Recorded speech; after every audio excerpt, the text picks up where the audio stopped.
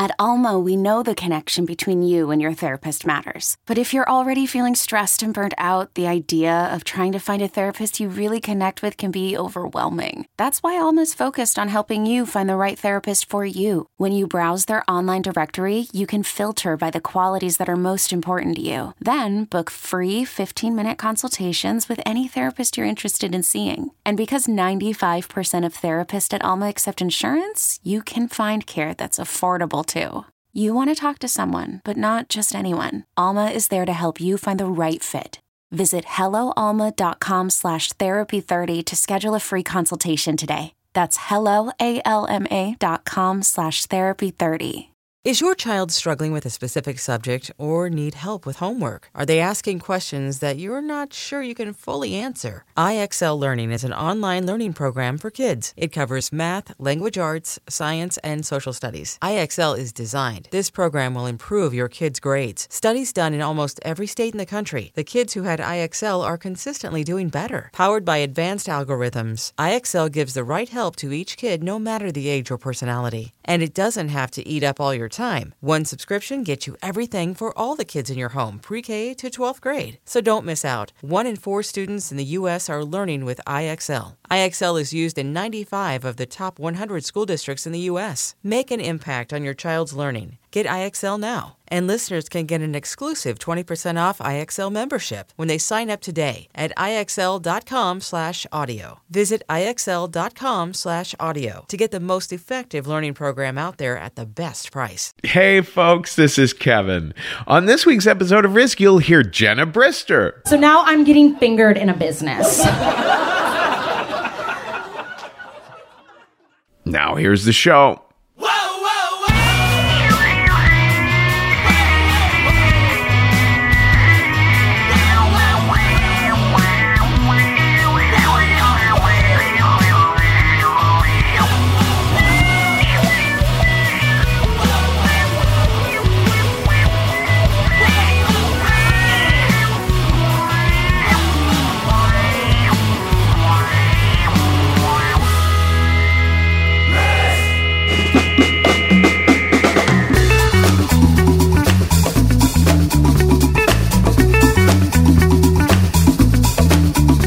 Hello, kids. This is Risk, the show where people tell true stories they never thought they'd dare to share. I'm Kevin Allison, and this is Ray Lugo behind me now.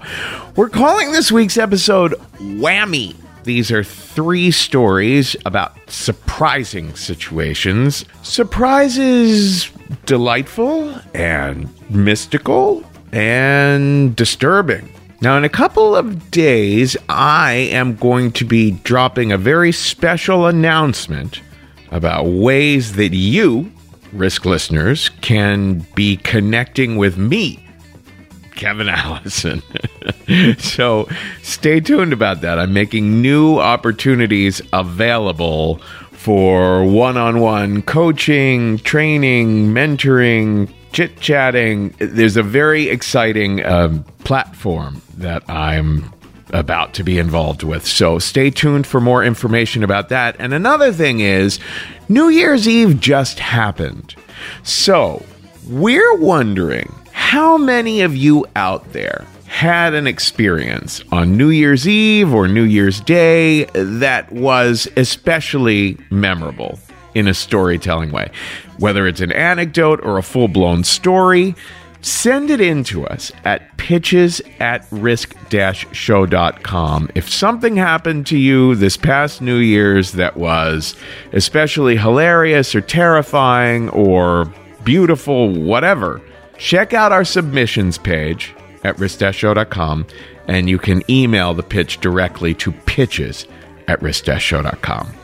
All right, now, in a little bit, we are going to hear from Betsy Bluto, who has never shared a story at a storytelling show before. But before that, we're going to hear from Jenna Brister, who's been on the show several times.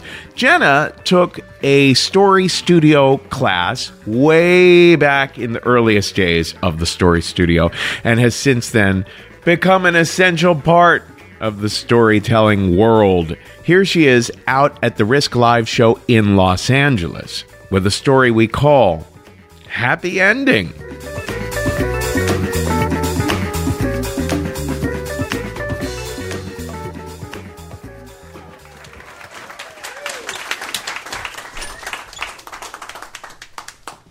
So, many winters ago, I woke up one Saturday morning and I had just moved to LA, so it was warm in December, and I was so sore. I had tried day one of Jillian Michaels' 30-Day Shred, and it fucked me up. And so I was like, I need to get a massage. And so one of my longtime LA friends, she says, there's this day spa. It's really fancy. They got a location in Santa Monica.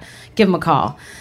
So I call the day spa, and I'm only not saying the name because this is the podcast, but find me after and I will tell you. And so I call him up and I say, I need a massage. And the operator says, do you have a preference for your masseuse? And I say, anyone who's strong.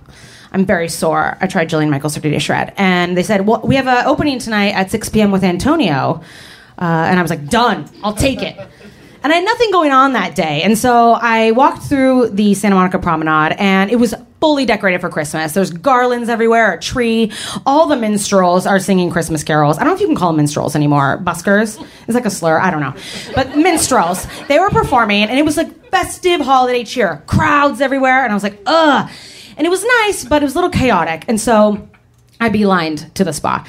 And I got there 2 hours early, and they were like, perfect, you can enjoy all of our spa amenities. And oh my gosh, it was so nice. I've never been to such a fancy corporate spa.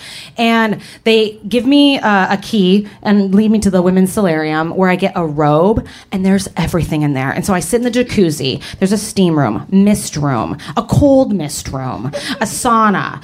I ate 2 tiny apples for no reason. I took a shower. I shaved again. Like there were these aromatherapy lavender towels, and so I was just walking around huffing them, just like waiting for my number to come. And finally it's time. So I go to the lobby, and I hear this Javier Bardem sound-alike call my name. And I was like, Jenna? And I get up, and I adjust my robe so I don't flash anyone. And we shake hands. Sure enough, it's Antonio.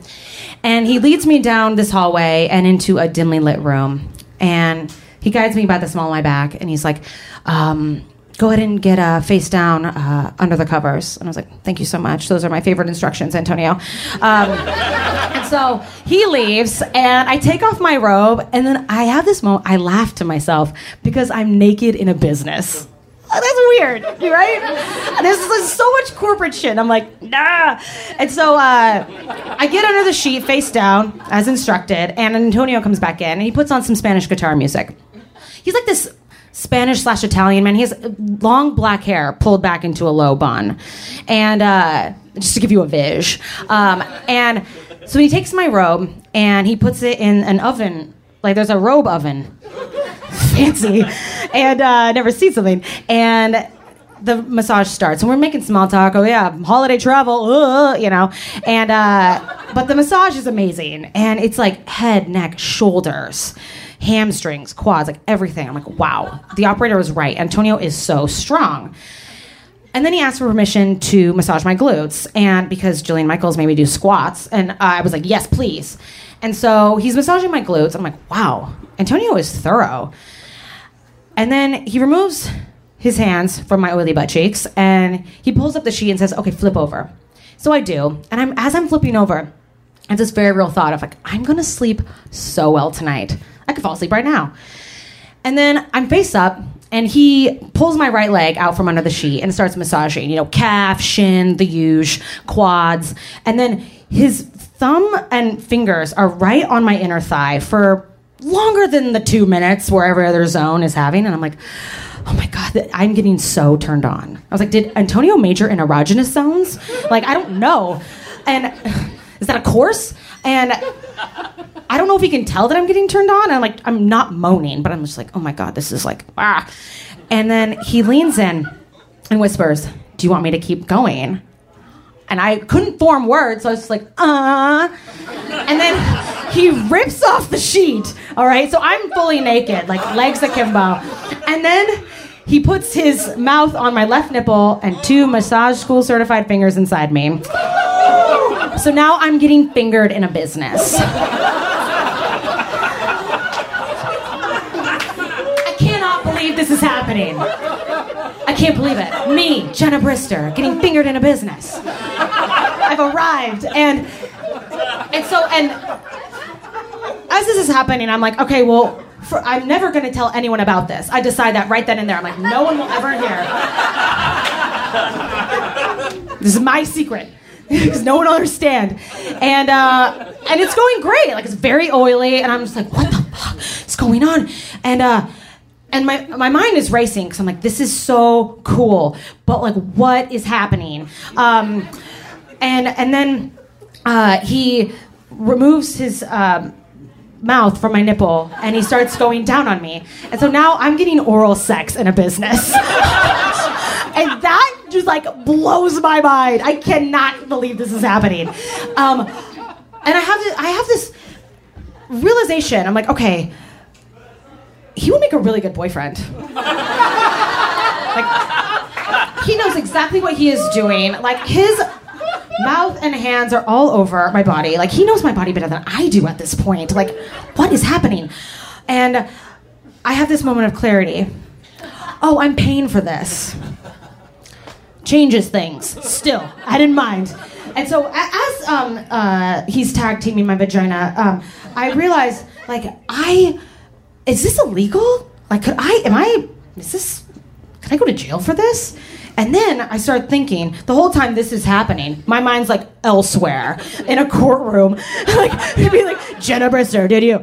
And so I was thinking, like, oh my gosh, is he an operative for the FBI? Like, is he trying to catch female Johns? Like, am I part of a sting operation? I don't know. Also, did the FBI say, hey, finger her? Or has he gone rogue? Like, I don't know. I don't know what's happening. I don't know. But then I'm like, breathe, Jenna, just breathe, relax, enjoy it. Stop micromanaging your happy ending, you know? Like, this is just fucking chill. It's hard to while it's happening. And again, I'm like, I can never tell anyone. Like, no, I can't. Like, there's no way. Because people don't understand. Like, cause until it's happened to you, this is me. And now I'm like, in the middle of it. I'm like, they don't really know. It's actually quite fun. It's actually very good. Totally consensual. I'm having a blast. But then, as I'm trying to enjoy it, I'm like, okay, enjoy this. Because this is the closest you've ever come to, like, a porn situation. Is this a porn situation? And I look over to this Zen shelf where there's, like, crystals and oils, and I'm like, I'm looking for a little red recording light. And I don't see one, or no tripods. And I was like, so this is just for me. Okay. And no one knows that I'm here, besides Antonio. No one in the whole world knows that I'm here, which kind of turns me on a lot. Not in a Natalie Holloway way, but in, like, a sexual deviant way. And so, dated reference. I almost did John Bonet, but, like, that's not even funny. So as this is going down, I realize that I have to orgasm. Like, I'm getting closer and closer and closer to orgasm. And, like, how thin are these walls? Like, I don't know if I can. And so and Antonio is just going to town. Like, he's amazing. And then I'm like, should I reciprocate? And I start getting mad at myself. I'm like, Jenna, like, you gotta reciprocate. And I was like, do I just, like, jack him off? And I was like, no, you are paying for this. Lay back. This is Antonio's job now.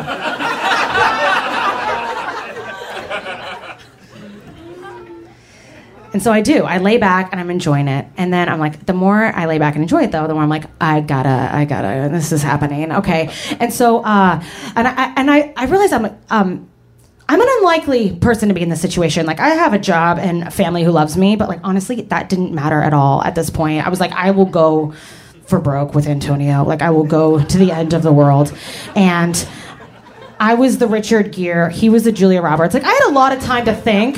This is a 50-minute massage. I had, like, plenty of time to, like, you know. And so then I'm getting closer and closer to climaxing. I'm like, you know, I just got to do it. I don't know what time it is. I booked a 50-minute massage, but, like, I have no concept. And so I open my mouth to tell him that I want to flip over because I can come very fast if I'm on my stomach. And then right as I'm going to tell him this, cling, cling, cling, cling, cling, cling, cling, the wind chimes go off. My massage is over.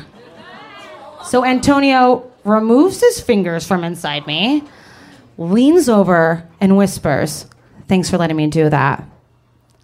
And then he lays my robe from the oven on me and leaves. And I was like, what the?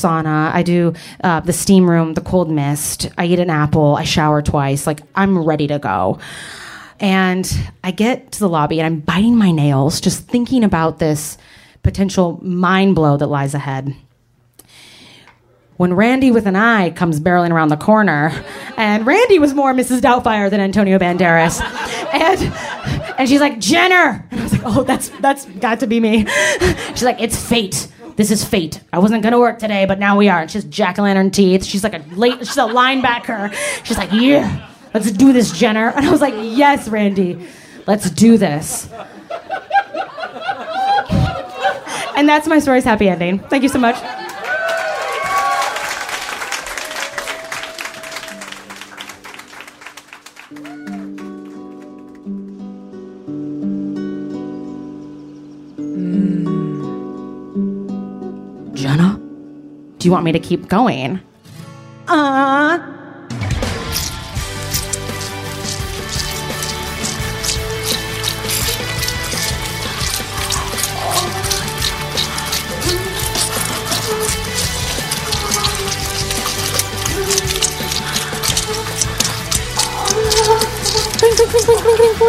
Thanks for letting me do that. So much for my happy ending. So much for my happy ending. So much for my happy ending.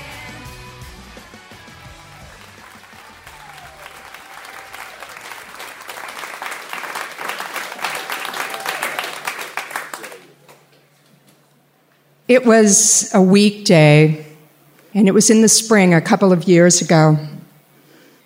I had a couple of hours between client appointments. It was a work day for me. So I decided I'm going to go get the grocery shopping out of the way. And I'm in the Price Chopper, and I'm going down the aisle, and my phone rang. And I looked at it, and it was Sandy, my hairstylist. And I went, oh no, did I forget a haircut appointment? And then, no, I just got my hair cut a couple of weeks ago. So I answered the phone, and I said, hi, Sandy, what's up? And she said, hi, Betsy. I'm not really sure how to tell you this. It's the weirdest thing, and you're probably going to think I'm crazy. But I'm in an appointment right now with a medium. And the medium channeled my mother, who had passed away a couple of years ago. And my mother's talking to me, and all of a sudden the medium said, wait, I'm getting another spirit coming forward. And the spirit says that she has to contact her daughter with an urgent message. Sandy, do you know somebody named Betsy? And Sandy said, well, yeah, I have a client named Betsy, and I cut her hair. And the medium said, well, this has never happened to me before. I have never been in a session channeling a spirit and having another spirit come in on the scene and interrupt it. But this spirit, this woman, is very insistent and said she has to get this urgent message to her daughter, Betsy. So, can you call Betsy, Sandy? And Sandy said, well, I guess I could, but I'm probably going to lose a customer because she's going to think I'm nuts. So that's why I'm calling you, Betsy. And I know this sounds really crazy. And I said, no, Sandy, it doesn't sound crazy at all. It sounds just like my mother. Okay. And I said, and Sandy, this is not the first time I've been contacted by spirit. You see, about 30 years before then, I had been contacted by the spirit of my dear brother, Anthony, who had died. And I had just gone through a divorce, and I was lonely, and I was very sad. And I was driving home from Boston in the car. My son was in the back seat asleep. And I was really unhappy about coming back to Vermont.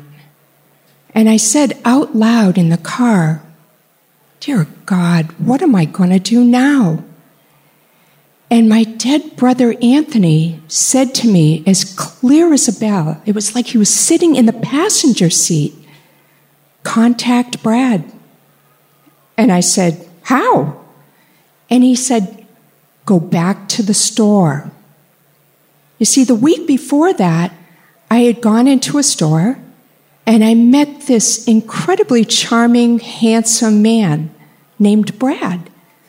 And we struck up a conversation, and we really hit it off, but then we just went our separate ways. So I took my brother's advice, and I went back to the store. And I made contact with Brad, and he asked me out. And we've been together ever since. Really powerful. Thank you. So I said, no, Sandy, it doesn't sound weird. But here's the thing. I'm in the middle of the grocery store. I'm in the Price Chopper. And I'm thinking I better take this call outside. So I'm going to run out to my car. And Sandy said, okay, I'm going to turn the phone over to the medium, and he's going to take it from here. So I ran out to my car, and my heart was pounding. My palms were all sweaty, and I was really scared. And I got into my car, and thank God it was a cool day, because I was sweating, and my heart was pounding so hard. You see, my mother and I had always had a rocky relationship. She was physically abusive. And when I was 15 years old, we got into a terrible fight. I don't even remember what it was about. It could have been my hair or my clothes. I was a hippie in the 60s, and she hated that look.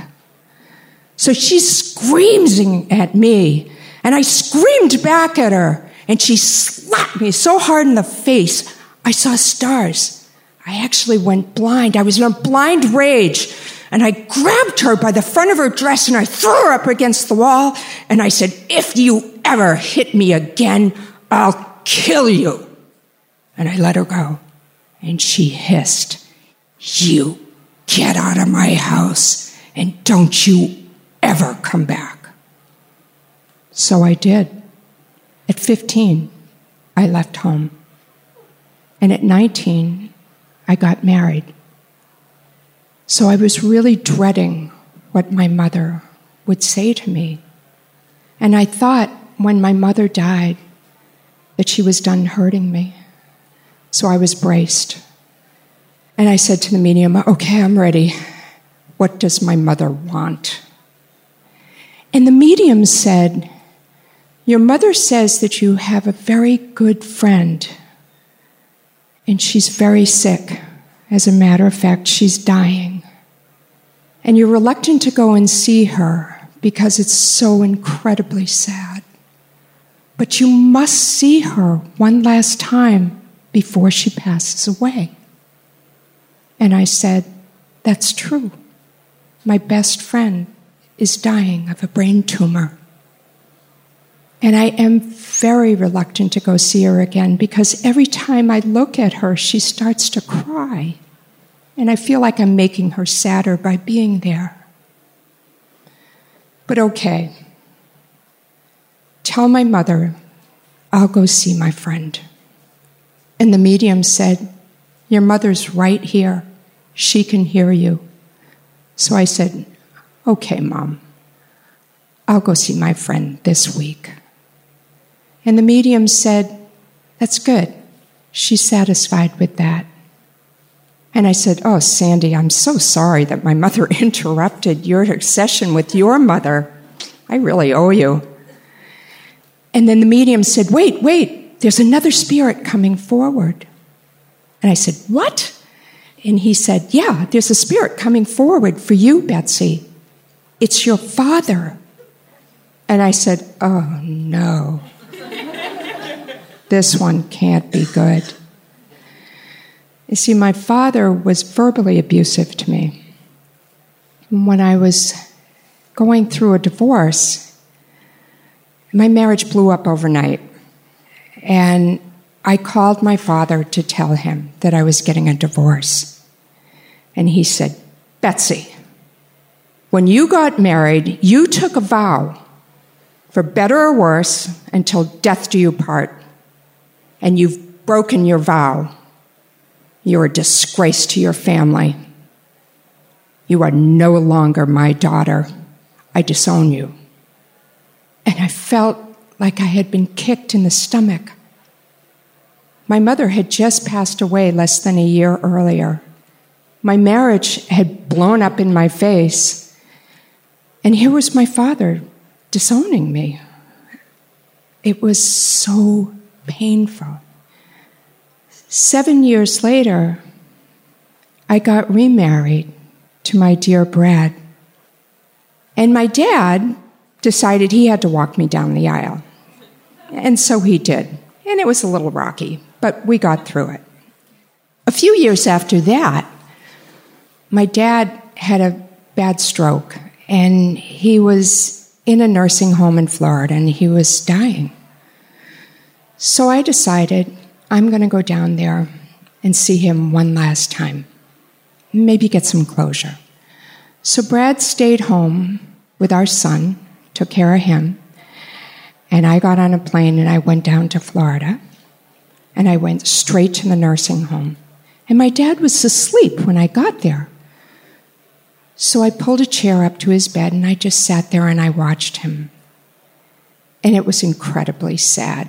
My dad was a very strong and vibrant man. And lying there in that bed, he looked so small and so frail.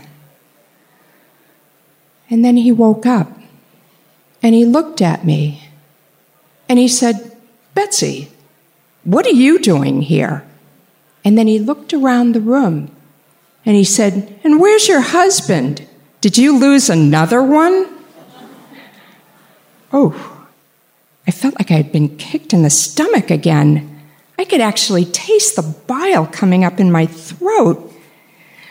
I took a couple of deep breaths and I said, "Gee, Dad, I'm so glad I took time off from work, bought a plane ticket, flew down here, rented a car, got a hotel room, so you could kick me to the curb one last time before you died." And I got up and I stormed out of the room and I went back to my hotel and I just cried my eyes out. And the next morning, I caught the first plane that I could back to Burlington. And my dad died shortly after that. So when the medium said that my father wanted to talk to me, I really didn't want to talk to him. And I was dreading what he was going to say. So I said, "What does my father want?" And the medium said, "Your father wants to tell you how very sorry he is that he was so mean to you. And he wants to tell you what a great mom you've been to your son. And he wishes that he had been a better father to you." That's it? Wow. And the medium said, "He's so very sorry." And I said, "Okay, that's okay, Dad. I realized that you were dying and you were hurting. And I forgive you."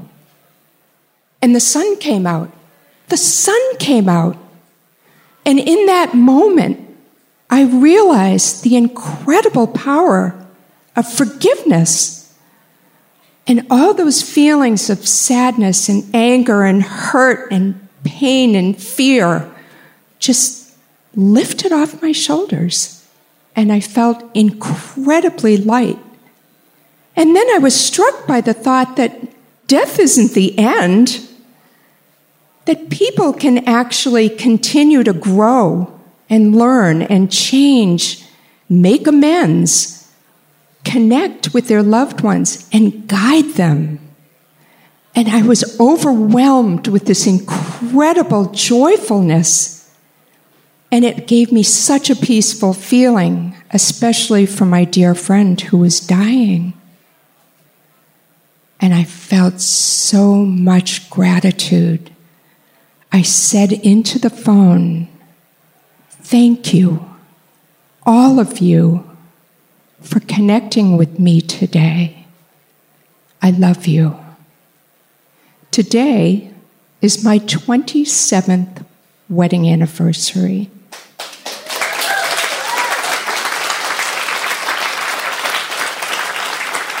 Thank you.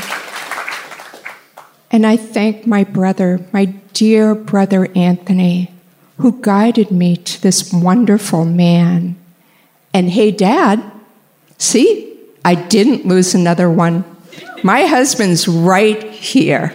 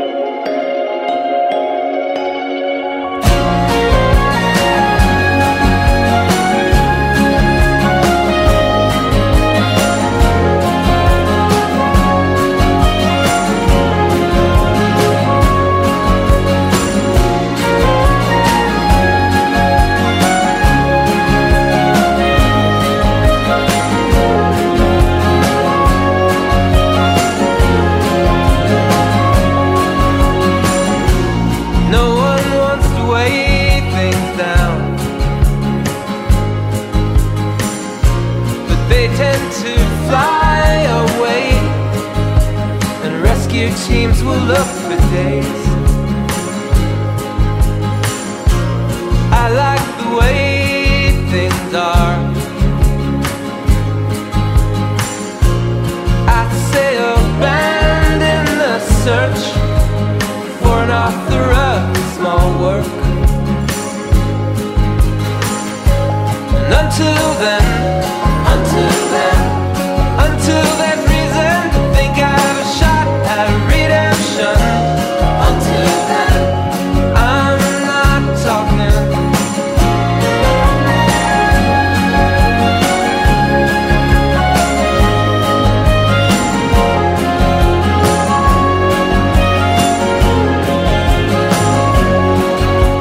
This is Risk. This is AC Newman behind me now. And we just heard from Betsy Bluto, who had never shared a story before live on stage like that, when we went to Burlington, Vermont.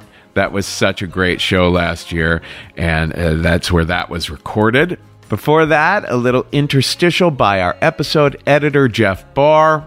And let's face it, most New Year's resolutions are hard to keep, but if your resolution was to stop wasting time going to the post office, that's easy. Just use Stamps.com. With Stamps.com, you can do anything you can do at the post office right from your computer.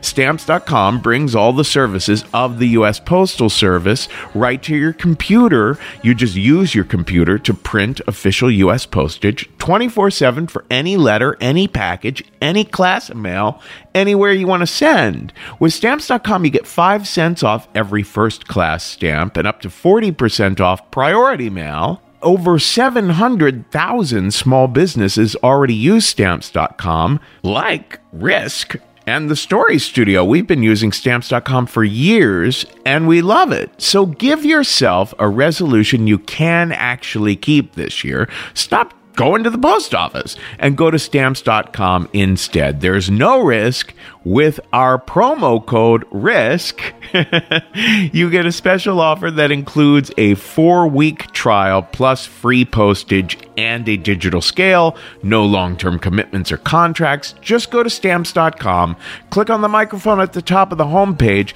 and type in RISK. That's Stamps.com. The promo code is RISK. Stamps.com. Never go to the post office again. Our final story on this week's episode comes from a very beloved member of the Risk team and the Story Studio team. Amy Salloway teaches storytelling workshops out there in Minneapolis, St. Paul. This story was recorded the last time that Risk was out in St. Paul. You can find Amy at amysalloway.com, and here she is now with a story we call The Equalizer.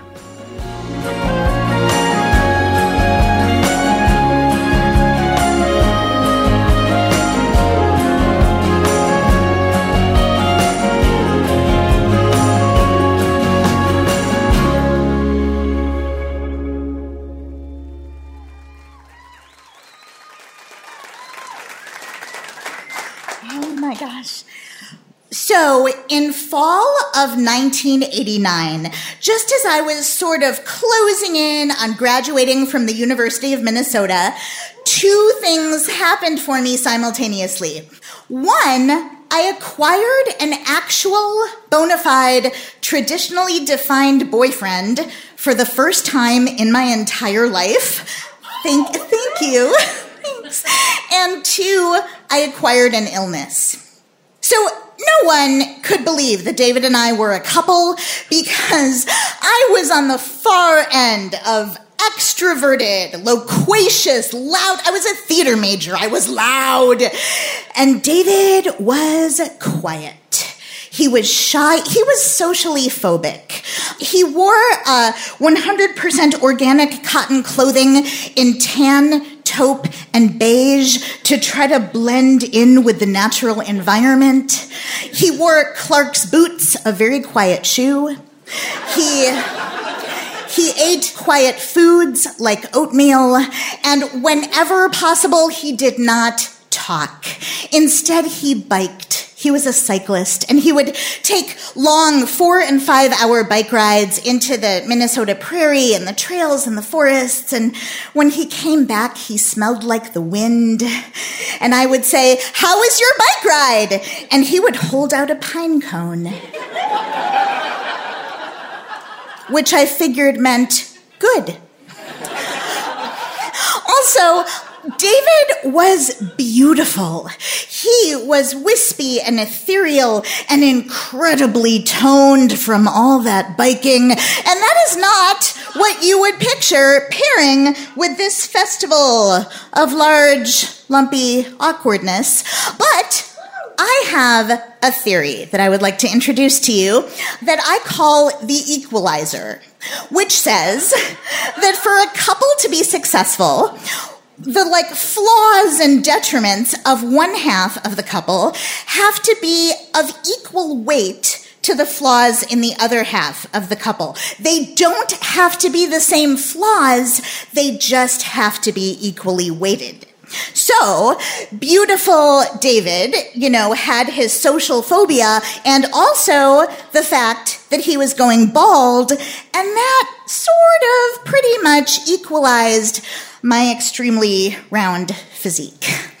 I mean, honestly, I wasn't really sure why he was with me. I asked him once. We had met at the Renaissance Festival, obviously, I know. Duh. And I asked him at one point, with all of the girls running around out there, what made you want to get to know me? And he said, I don't know. You were laughing and mischievous and bold. And I liked that. And I made a mental note to myself, dear self, please always be laughing and mischievous and bold. So about 3 months after David and I started going out, I could not get out of bed. I was struck with this degree and intensity of tiredness that was alarming. I was weighed down by anvils. I couldn't even really lift my arms to wash my face in the bathroom or shampoo my hair. It was too exhausting. I was hot and cold, and I had this brain thing going on where I would think a sentence in my head, but the words that would come out of my mouth were totally different words. And I thought, I don't know, I probably have some gross virus, don't be a baby, Amy, suck it up. And I hurled myself out of the apartment to go to my part-time student office job, but just climbing the steps up onto the bus, my legs would barely bend. I felt like I was 100 years old. I got to my desk at work where there was the stack of invoices that I was supposed to code and file, and I put my head down on them and fell asleep. And then I woke up and asked my supervisor if I could please go take a nap in the break room, and she looked at me like I was on something. I mean, I was 21 years old. What 21-year-old needs a lunchtime nap? I went home and I tried to sleep it off, but whatever this was, it didn't go away. I tried to go to rehearsals for my improv company, and I got talked to about being apathetic and put on the inactive list. I couldn't go to auditions. I called in sick too many times to my office job and got fired. And this whole time, I was supposed to be working on my senior thesis project to be able to graduate Phi Beta Kappa summa cum laude, and I had to set it aside and delay my graduation for a semester. And then I just lay in bed like a beached starfish, crying to David, you deserve a girlfriend who's pretty and has hygiene and wears clothes, and instead you have this. And he hugged me and said, no, I want this girlfriend. You're sick now, but it's not forever. Just for now. Not forever, just for now. And he took off from his office job to drive me to doctor's appointments in suburbs I had never even been to try to figure out what was wrong with me. And all of the doctors said some variation of, well, you're an overachiever. Clearly, you're under a lot of stress. Or, Amy, adulthood is a big transition. Maybe you have depression or anxiety or stress, overachieving. And I was like, no, I like being an overachiever. I like stress. I like anxiety and depression. Those are the norms for me. That's what I know. This is not the norm. They didn't know what to do with that, but they tested me for cytomegalovirus, Epstein-Barr, Lyme disease, rheumatoid arthritis, lupus. It's never lupus. And honestly, it wasn't any of those. All of those tests came back negative. And time passed. Imagine a seasonal montage. There you go. I felt like my body was this bizarre, distant planet. I gained 60 pounds. And then I got a referral to go to an infectious disease specialist. Infectious disease. But this was the guy who told me what I had. He said, you have chronic fatigue syndrome. We think it might be an autoimmune disorder. We know that it's mysterious. It's sort of in epidemic proportions, mostly hitting young women. And I said, oh, okay, well, bummer, but okay, chronic fatigue syndrome, great. So what drug do I take? What medication? Let's start the chemo or the transplant or, whatever we need to do because, I'm 21 and I want to go achieve and have my dreams and live my life, woo. And he said, about that, there is very little research into chronic fatigue syndrome. No one knows what causes chronic fatigue. No one knows what path the disease has. There is no treatment protocol. There is no medication. There's no chronic fatigue clinic. There's no chronic fatigue specialists. There is definitely no cure. He finished by saying, Godspeed. I looked at David, who was there for comfort, sitting in a bright blue chair that he was not camouflaged in. And I thought, all this man wants are mountains and air and pine trees to hug. And now he is saddled with this human rubble. And all of a sudden, I was so angry at him for being beautiful and healthy. And then I was angry at myself for even having that thought. And then I basically sunk into fear. When David and I met, he had planned to move to Seattle because he had a bunch of relatives that lived there. And then he didn't move because he was with me. But now he was in this holding pattern of being my caretaker, and I was lying comatose on a bed, which actually you can do in any city. It's a transferable skill. So when David asked, do you think maybe we could try living in Seattle? I said, yes, of course, yes. I said yes, even though I was aware that Seattle was very gray and very rainy. I said yes because I knew that our equalizer was so far off. I had become needy and fragile and less desirable and less attractive and much more difficult to love. And I had to try to tip the balance back. So I told myself that I was going to visualize being healthy in Seattle. I mean, in fact, sure, it's rainy, but it is also lush and green and organic with rivers of coffee and tofu growing on trees. And I figured that is for sure the place where I will heal. I will heal. I did not heal.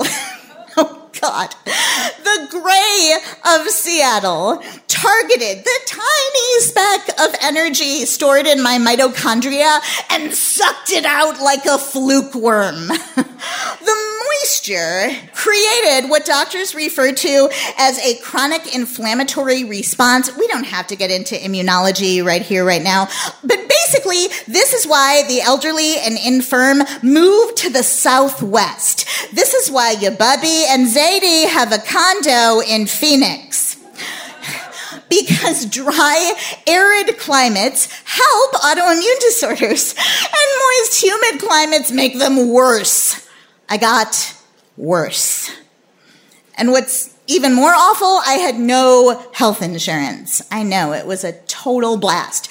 Luckily, Seattle did have a lot of alternative medicine. They actually had a whole university where that trained practitioners in like every possible modality of natural medicine. And then those clinicians had a student clinic, which was, again, like not cheap, but compared to paying out of pocket for an allopathic doctor, like, it was my best option.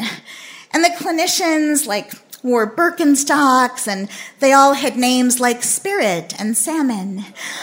I wanted to get back energy and stamina and normalcy so badly, I yes-anded every single thing they suggested.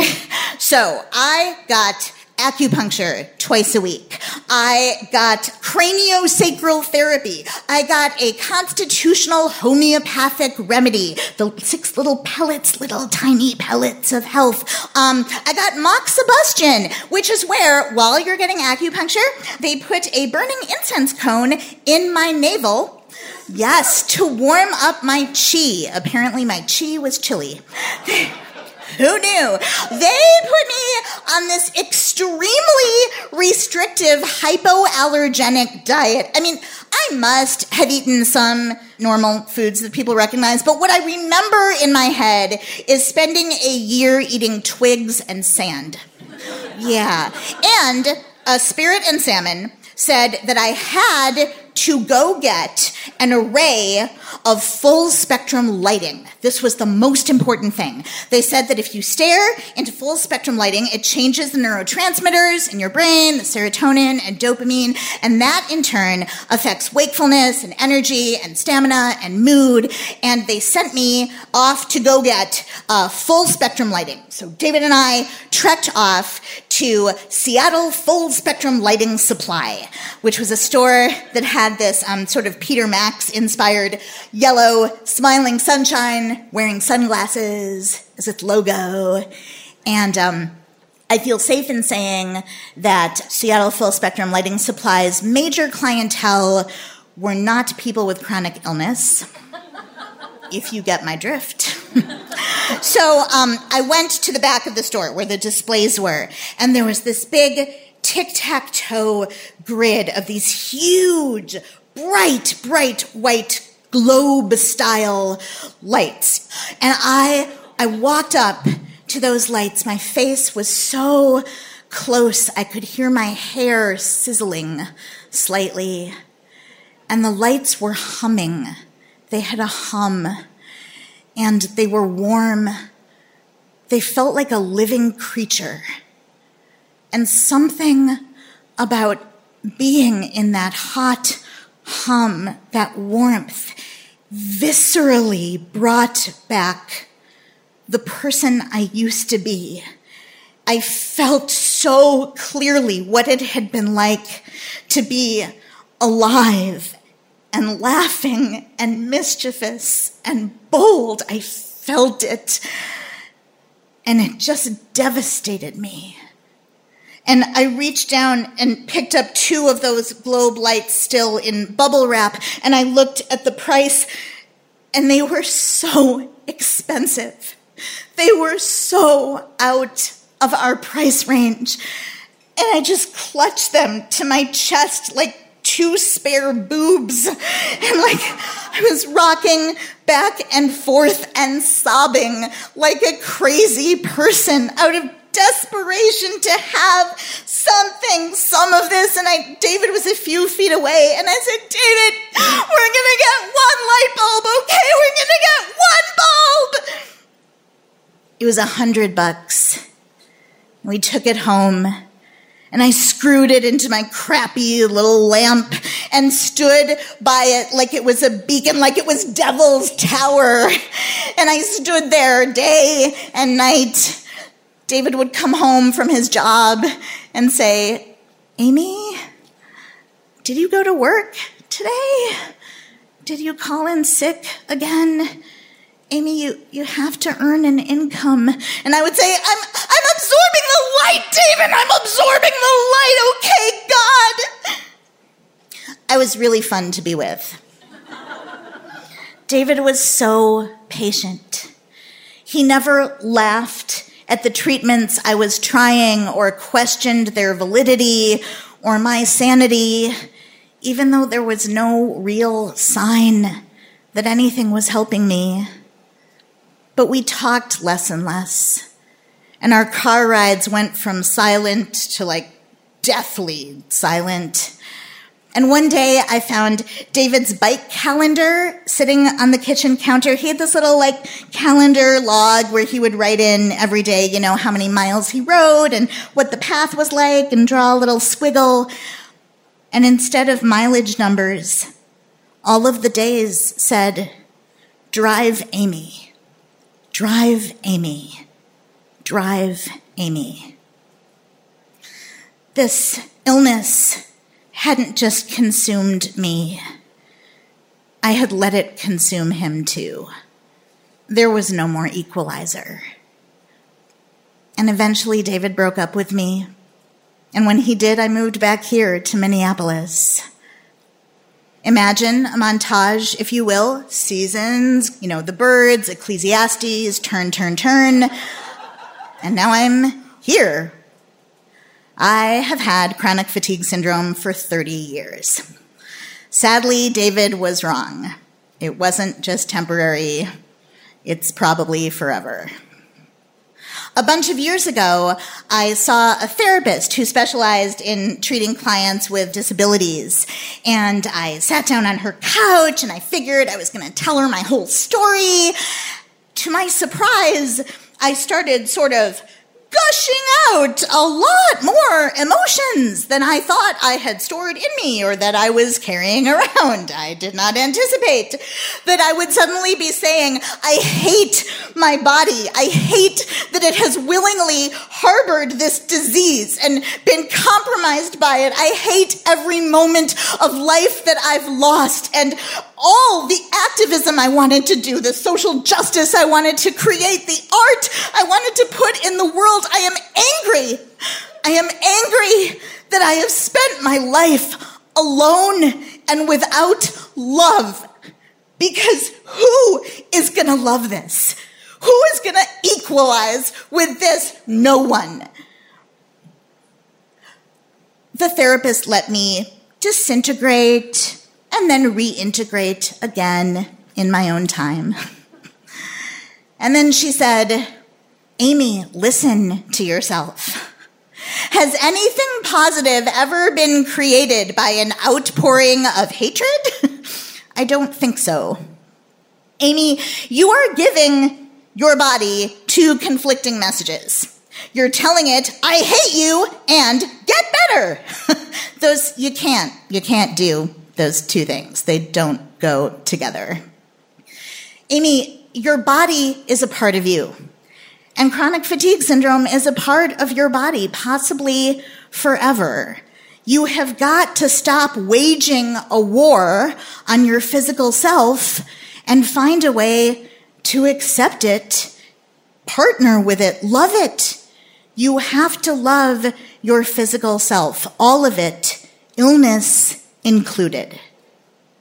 And my response, of course, was, fuck that. I am gonna love the disease that has taken all of me away from me? And she said, just think about it. And so I do. I think about it all the time. Whether I can stop being angry and instead be grateful for my fucked up, dysfunctional body that somehow, despite everything, is still here, is still surviving. I know. I also think about whether maybe I could be angry at things that are outside of me instead of things that are inside of me. For example, maybe I could be angry at medical science that has invested no time or money into researching an invisible illness that affects millions of people every year, most of them women.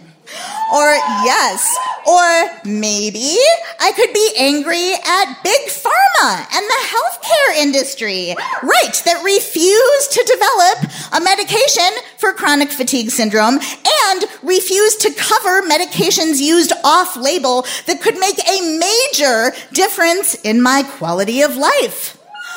Or maybe I could be angry at, capitalism that set up, thank you, a society so rooted in classism, economic growth, and productivity that anybody forced to live outside those standards by illness or disability or single parenthood or anything is made to feel invisible, disposable, and worthless. Thank you. I am angry at those things. And I started to write about them and talk about them. And that has made me feel a little bit better. I can't yet imagine feeling self-love and acceptance filling me up with the power of a blinding white full-spectrum grow matrix, magically bringing back all of me, radiant me. It's hard. That feels a long way off. But I think I can imagine one light bulb in one hand. Thanks.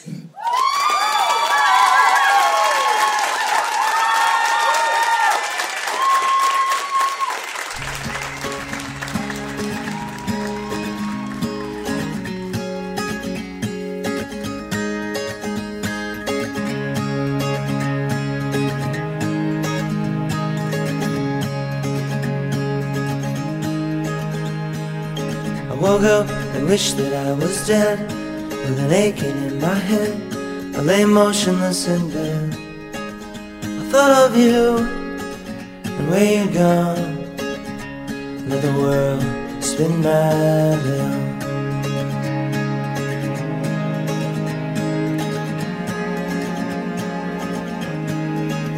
And everything that I said I'd do, like make the world brand new, take the time for you. I just got lost and slept right through the dawn, and the world spins madly on.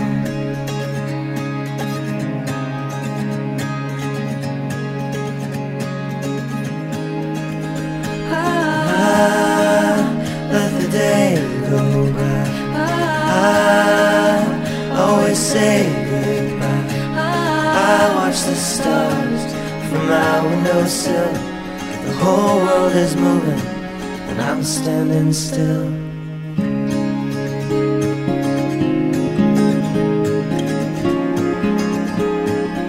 That is all for this week's episode, folks. This is the Weepies behind me now, and we just heard from Amy Salloway, who you can find at amysalloway.com, and she teaches storytelling for the Story Studio out there in Minneapolis. She's got a 2-day workshop coming up on January 25th and 26th.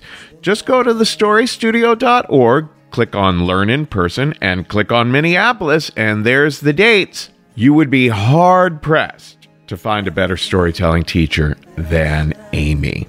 I want to remind all of you to be on the lookout for stories that you think might be good for Risk. For example, There have been times that fans of Risk have seen articles online or videos or things on television about specific individuals who have lived through extraordinary life circumstances.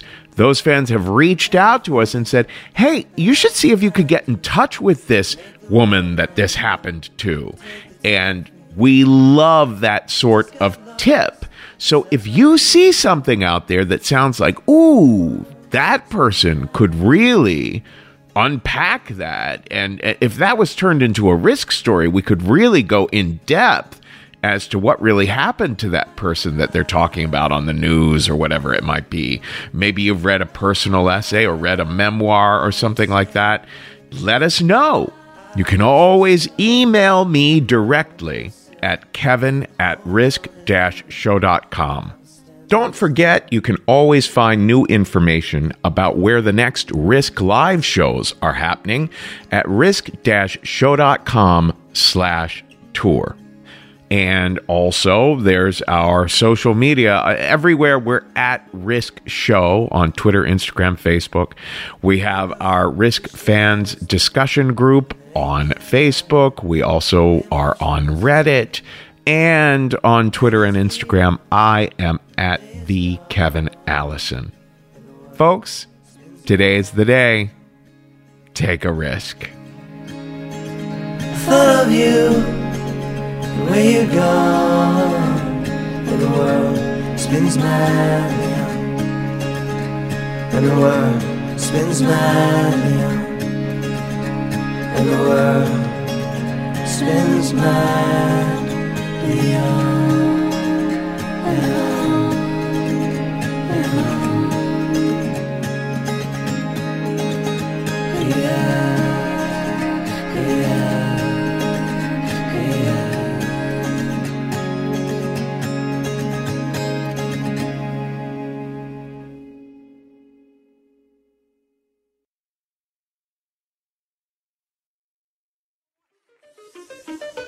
Big bucks, please. No whammy, stay away, please. This is for my sweetie. Stop! Stop.